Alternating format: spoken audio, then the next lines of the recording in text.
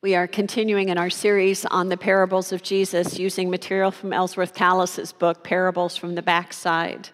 Today we hear the story of the laborers in the vineyard, and I'm reading to you from Matthew chapter 20.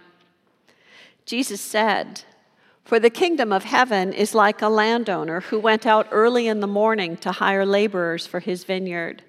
After agreeing with the laborers for the usual daily wage, he sent them into the vineyard.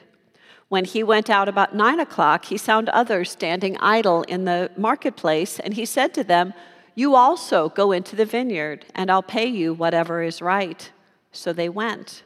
When he went out again at noon, and at about 3 o'clock, the same thing. And at 5 o'clock, he went out and found others standing around, and he said to them, 'Why are you standing here idle all day?' They said to him, 'Because no one has hired us.' He said to them, 'You also go into the vineyard.' When evening came, the owner of the vineyard said to his manager, 'Call the laborers and give them their pay, beginning with the last and then going to the first.' When those hired about 5 o'clock came, each of them received the usual daily wage. Now, when the first came, they thought that they would receive more, but each of them also received the usual daily wage. And when they received it, they grumbled against the landowner, saying, 'These last worked only an hour, and you have made them equal to us, who have borne the burden of the day and the scorching heat.' But he replied to one of them, 'Friend, I am doing you no wrong. Did you not agree to the usual daily wage? Take what belongs to you and go. I choose to give to this last the same as I give to you. Am I not allowed to choose what to do with what belongs to me? Or are you envious because I'm generous? So the last will be first, and the first will be last.' This is the word of God for all of us. Thanks be to God." I ask you please to pray with me. May the words of my mouth and the meditations of all our hearts be acceptable in thy sight, O God, thou our rock and our Redeemer. Amen. Have you ever had a pay situation that you thought was unfair? Something where you thought you weren't getting the right amount, or someone else around you was overpaid, it didn't feel right? When I worked at Northwestern University in my early 20s, there were two parallel positions that were held by young women in their 20s. I was the coordinator of special programs, and Sarah was the coordinator of conference planning. My job was to run non-credit academic programs. I was busier during the school year, but I also ran a week-long alumni event every summer that was crazy busy. But otherwise, the rest of the summer wasn't that busy for me. My colleague, Sarah, had kind of the opposite job. She worked with all the outside groups that came in and rented space from the university over the summer. So the conference planning happened year-round, but most of the events were heaviest in the summertime. I always assumed we made the same thing. Then I found out that we didn't. I found out Sarah made more. I got to admit, I thought since my job was busier 9 months and hers was busier 3 months, I thought that if one of us made more, surely it would be me. It was not. It really fried me. It was funny how it upset me, although I'd been happy with my wage before I found out that Sarah made more. This issue of wage is a powerful one. It has to do with the amount of money we make, but it also has to do with it in comparison to others. It affects our wallets and our bills, but it also seems to hit deep places in our self-esteem, and it's a vulnerable area for us. Many of us can struggle over how we feel about money and the wages we receive, and then we hear this story from Jesus, and we think, "You have got to be kidding me." For many of us, it's not a favorite story. What is he talking about? What is the point of this? We learn about a landowner. It's harvest time, we assume. Assume it's the grape harvest. There must be a ton of grapes they've got to go pick. And so the landowner goes out to the place where all the day laborers are. hires a few, sends them out. In those days, we're looking at a 12-hour workday, 6 a.m., 6 p.m. So he went at 6, hired a bunch, and he said he'd give them the usual daily wage, a denarius. Fair is fair. But he went again at 9 and hired more. He must have had a whole lot to pick. Then he went again, and the group at 9, he didn't say what the wage would be. He just said, I'll do what's right. So the group hired at 9, go and work. Then he hires another group at noon. He hires another group at 3. He even goes at 5 p.m. when there's only 1 hour left in the workday. And he asks them, why are you still here? They say, well, no one hired us. So he hires them. Off they go to work for 1 hour. At the end of the day, he gets his foreman, and he has the foreman get the people together, but the people hired last, he pays first. So you can imagine everyone would be very curious about what he's going to pay. The people come up, they've worked 1 hour, he pays them a silver coin, the whole day's wage. Wow. Imagine how the people felt when they were in that group. So then he slowly gets back to pay the people in the other groups. The people who'd been there all day, who'd worked a 12-hour shift, they assumed, well, if he pays a full denarius to the people who showed up for 1 hour, imagine what he'll give us. They got up to the front, and he gave them 1 denarius. They thought, wait a minute. We worked all day. You got to be kidding. And they questioned him about it. And he says, now, didn't you agree to 1 denarius? Well, yeah. Are you envious because I'm jealous? Or I'm sorry, are you jealous because I'm generous? Well, yes. Yes, they were jealous because he was generous. Because if he was going to be generous, surely the generosity was going to come to them. Surely the generosity would be to the people who worked 12 hours, not 1 hour. You got to be kidding me. This is an uncomfortable story. It doesn't feel just in our thinking about work and economics. Kalos points out that the position of this story is instructive to us. It comes right after another troubling story about faith and money. A wealthy young man went to Jesus and asked him, "Teacher, what do I do to inherit eternal life?" And Jesus starts going through the list of things to do, and the man says, "Oh, I already do all that. What else?" And Jesus, "Well, sell all that you have and give it to the poor." The young man was very wealthy. The man wasn't willing to do that, and he went away sad. That really creeped out the disciples. They watched that happen, and the rich guy, they wanted him with them. They wanted him to join their group. Maybe he would pay for things. They wanted the rich guy to be one of them, and instead he chose money rather than Jesus, and it made them anxious. And so Peter asked them, "Jesus, we've given up everything. We've left our families. What do we get?" And Jesus says, "Well, you'll inherit eternal life. You'll receive the blessings of follow me and eternal life. Absolutely." And then he says, "But many who were first will be last, and some of the last will be first." And it left them unsettled. Kalos jokes that Peter would have turned to one or the other and said, "Okay, if I ever write this out, I'm leaving that story out of it." Ooh. So some of the first are going to be last. I don't like this. It makes us uncomfortable. In that unease, then Jesus told the story of the laborers of the vineyard. He's trying to shift their understanding of who God is and how God works. And he doesn't make them more comfortable, he makes them less comfortable with this unsettling story. When we hear this story, we tend to put ourselves in the place of the one who worked 12 hours. And we imagine what we might have been given extra from this generous landowner, and we feel aggrieved. Kalos encourages us to put ourselves in the place of the person who worked 1 hour, the person who'd been out there waiting all day. The turning point in our perspective is that little interchange between the landowner and the people who were there at 5 o'clock.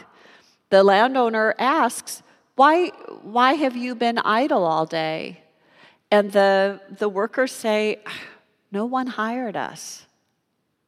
Callus remembers, it can be terrible not to be hired. Unemployment is really, really difficult. And then Callus remembered a time in his childhood. As a kid, he had this idea in his head that unemployment only happened to those people, to the lazy people, the people who didn't try. Those people are the ones who experience unemployment. And then one day he came home from school, and his dad was there. His dad wasn't usually there when he came home from school. He saw his mother, he saw his dad, he saw his two big sisters, and he said, Dad, why are you home? His dad kind of paused, and his mother said, your father's lost his job. Callus doesn't go into detail, but it sounds like it took a while for his father to get a job again. And suddenly Callus understood that unemployment can happen to anyone, and it feels terrible. It can go way longer than we want it to go. And it's not only the financial stress of that, but the emotional stress of not feeling wanted. It can be awful. As I read Callus's story, I thought of our own family experience.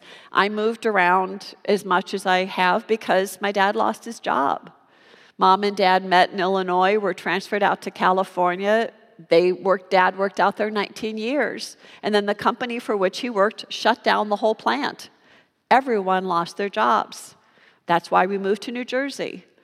We lived in New Jersey 4.5 years. The company was bought out by another company. They fired all the top management. Dad's out of work again.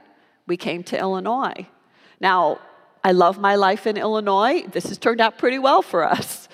And we did not have terrible suffering. I'm not telling you any kind of tragic story, but we underwent unemployment those times. It was really hard. Dad actually had unemployment one other time. The steel industry is a tough industry, and Dad suffered in the midst of something that was a national issue, but felt very personal. It does not feel good to be unemployed. And when you're unemployed, boy, the idea of someone giving you extra money for a little bit of work, that would be amazing. When you're in that situation of vulnerability, some extra act of generosity would mean the world. I thought about this story of day laborers and people who go out and wait and hope to be hired, and remembered that I was a day laborer. I was a day laborer when I was 26 and 27 years old.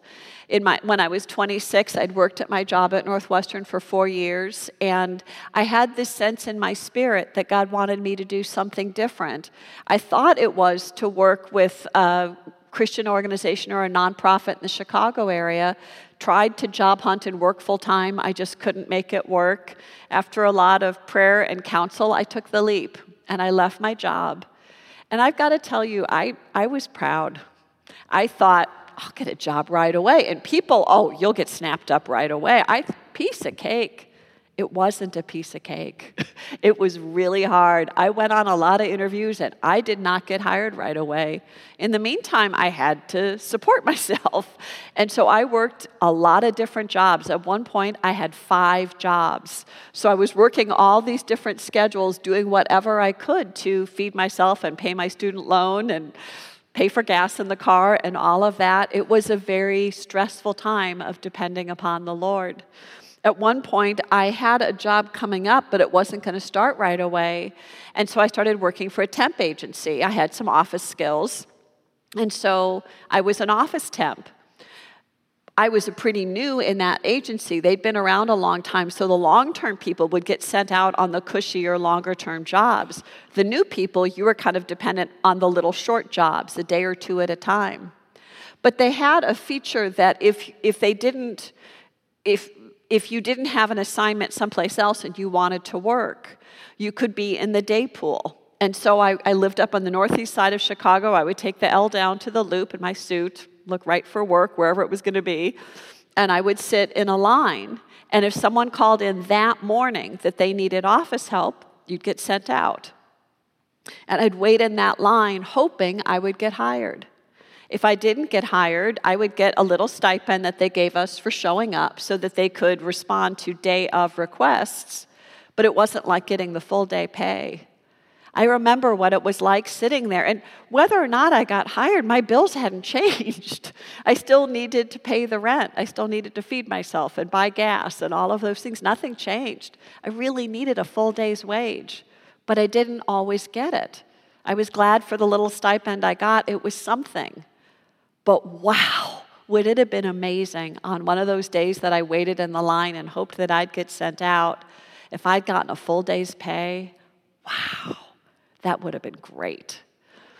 When we think about employment, too often we think about the fully employed and we forget how hard it is when you're not the fully employed. The stress of that, the financial disease it can be, as well as the emotional toll of that situation. All of that would be a powerful lesson to this parable, but we know it goes to a much deeper level. Callus brings it to the level of what it means to have Christ in our lives, what it means to have meaning and purpose in our lives. There's being hired, meaning we have a job that pays us. And then there's a different sense of being hired, of having a sense of meaning and purpose in our lives. Everyone wants to be hired. Everyone wants to feel needed, that there's something that we do that makes a difference, why people want us to be alive in the world. And as much as many people have a sense of meaning and purpose, we also know that many people don't. And they kind of wander through life feeling adrift and unneeded. He talks about how we need to be hired by something of purpose. Some people go through their lives thinking the next thing is going to fulfill them. And so, well, life will be good once I get to school, or life will be good once I finish school, or once I get a job, or once I get married, or once I have a child. And they have this whole list of things. Once that thing happens, then I'll have a sense of meaning and purpose. And the tragic thing is sometimes people can check off all those markers and still not have a sense of meaning and purpose. They're dragging themselves through their lives, but they feel empty. And they look around like, doesn't anyone want me? Doesn't the world want me? I see these other people out there with meaning and purpose, and I don't feel it in my life. The life of following Christ is a life that can be very challenging. I'm not going to pretend it makes things easier. In many ways, it makes things harder, but it is profoundly meaningful. Something powerful happens in our souls when we choose to follow Jesus. And in our baptism, we're given spiritual gifts of how God wants to work through us for the saving of the world. And if we're willing, out we go. God has things for us to do. And we go out and lead lives in which we can serve others and help others and listen and care. And it's powerful. In that sense that Callus brings up, I was hired when I was a kid. I've had that sense of meaning and purpose my whole life. There may have been individual phases where I didn't know exactly what God wanted me to do. But that broader sense of being wanted and needed, what a gift that I've had that my whole life. I've gotten to be a pastor for the last 22 years. It's such a gift in my life. I get to do things that really matter and be with precious people. It's such a privilege. What a gift it's been to be hired all of this time. But probably the best part of that gift is watching all of you. It's not just my experience as a pastor, it's watching the congregation. It's watching how you love and serve in the name of Jesus. It's so powerful when I come in on a Sunday and I'll see someone who's going through a hard time and another person listening, just there and listening with such compassion and deep care. Or I'll see our greeters and the warmth with which they greet people as they come in the door. And some of those people haven't had a very good day yet. And to receive that warm greeting from our greeters really makes a difference. I think about our quilt group, and they get together on Thursday mornings, and there's wonderful fellowship in that group of women. But together they make quilts that are so beautiful and bless lives. This past June, I went to Tada, the wonderful, where they show the quilts they've made so far in the year. There was a gorgeous quilt with ice cream cones all over it. Reverend Rosa Lee is a pastor at Cortland, but also she's our campus minister down at Northern Illinois University. And Rosa pretty much lives for ice cream. So when I saw the ice cream quilt, I knew she had to have it. Just this past Friday, I went down to DeKalb and I gave her the quilt, and I wish you could have seen the look on her face. She was so happy. She pours herself out for our students at NIU, and it's hard work. And she saw that quilt and just everything lit up, and she posted it on Facebook. She was so proud. So our quilter group has wonderful fellowship. They make beautiful things. The things that they make are blessings to those who receive them. And the funds raised from it support ministries to United Methodist Women. It is a win-win-win-win. All of that, meaning and purpose in a life of living with Christ. Or our Hammer and Nails group, people with building skills who go out and work on building projects in the area. Maybe they build a handicap ramp for someone who now needs a wheelchair, or they do some kind of repair work for someone who couldn't afford to pay someone else to do it. They use their skills, they take their extra time, and they do things that really make a difference in others' lives. These are experiences of meaning and purpose. You have the skills you have, and you use them to serve others, and it feels great. And I love watching you as you live out your Christian faith by serving others. It is so powerful and beautiful to observe. When we look with that set of eyes, with the set of eyes of being hired, meaning having Christ in our lives, having that sense of meaning and purpose, how could you begrudge anyone who didn't have it before? How would I look at someone who came to faith at age 60 when I've had faith my whole life? And why would I judge them that it didn't happen until 60? If anything, I'd think, I'm so sorry it didn't happen earlier. All that time of meaningful life with Christ had been missed in that person's life. Or you think about how people can get kind of snarky about someone who has a conversion on their deathbed, or a conversion when they're on death row. Isn't it wonderful that it happens then? Isn't it a tragedy that it didn't happen earlier? How sad that all that earlier part of their lives, they didn't know life in Christ. Brothers and sisters, we've been given a powerful gift of knowing what it is to live in Christ's presence and live with that sense of joy and meaning and purpose. It is our job to offer that joy to others. If we know people that are feeling lost, to let them know what we experience of life in Christ, the joy of that, the meaning of that. No, it is not a shield from suffering, but it's being brought into suffering sometimes for powerful reasons, for a greater good beyond what we can see. Thanks be to God, who is generous, who pours out grace on people who have loved Christ our whole lives, and pours out grace on people who have just showed up, who wants us in God's life, who lures us and invites us and said, come to the feast whenever you come. We'll be so happy to have you. Thanks be to God, who is generous with grace. Amen.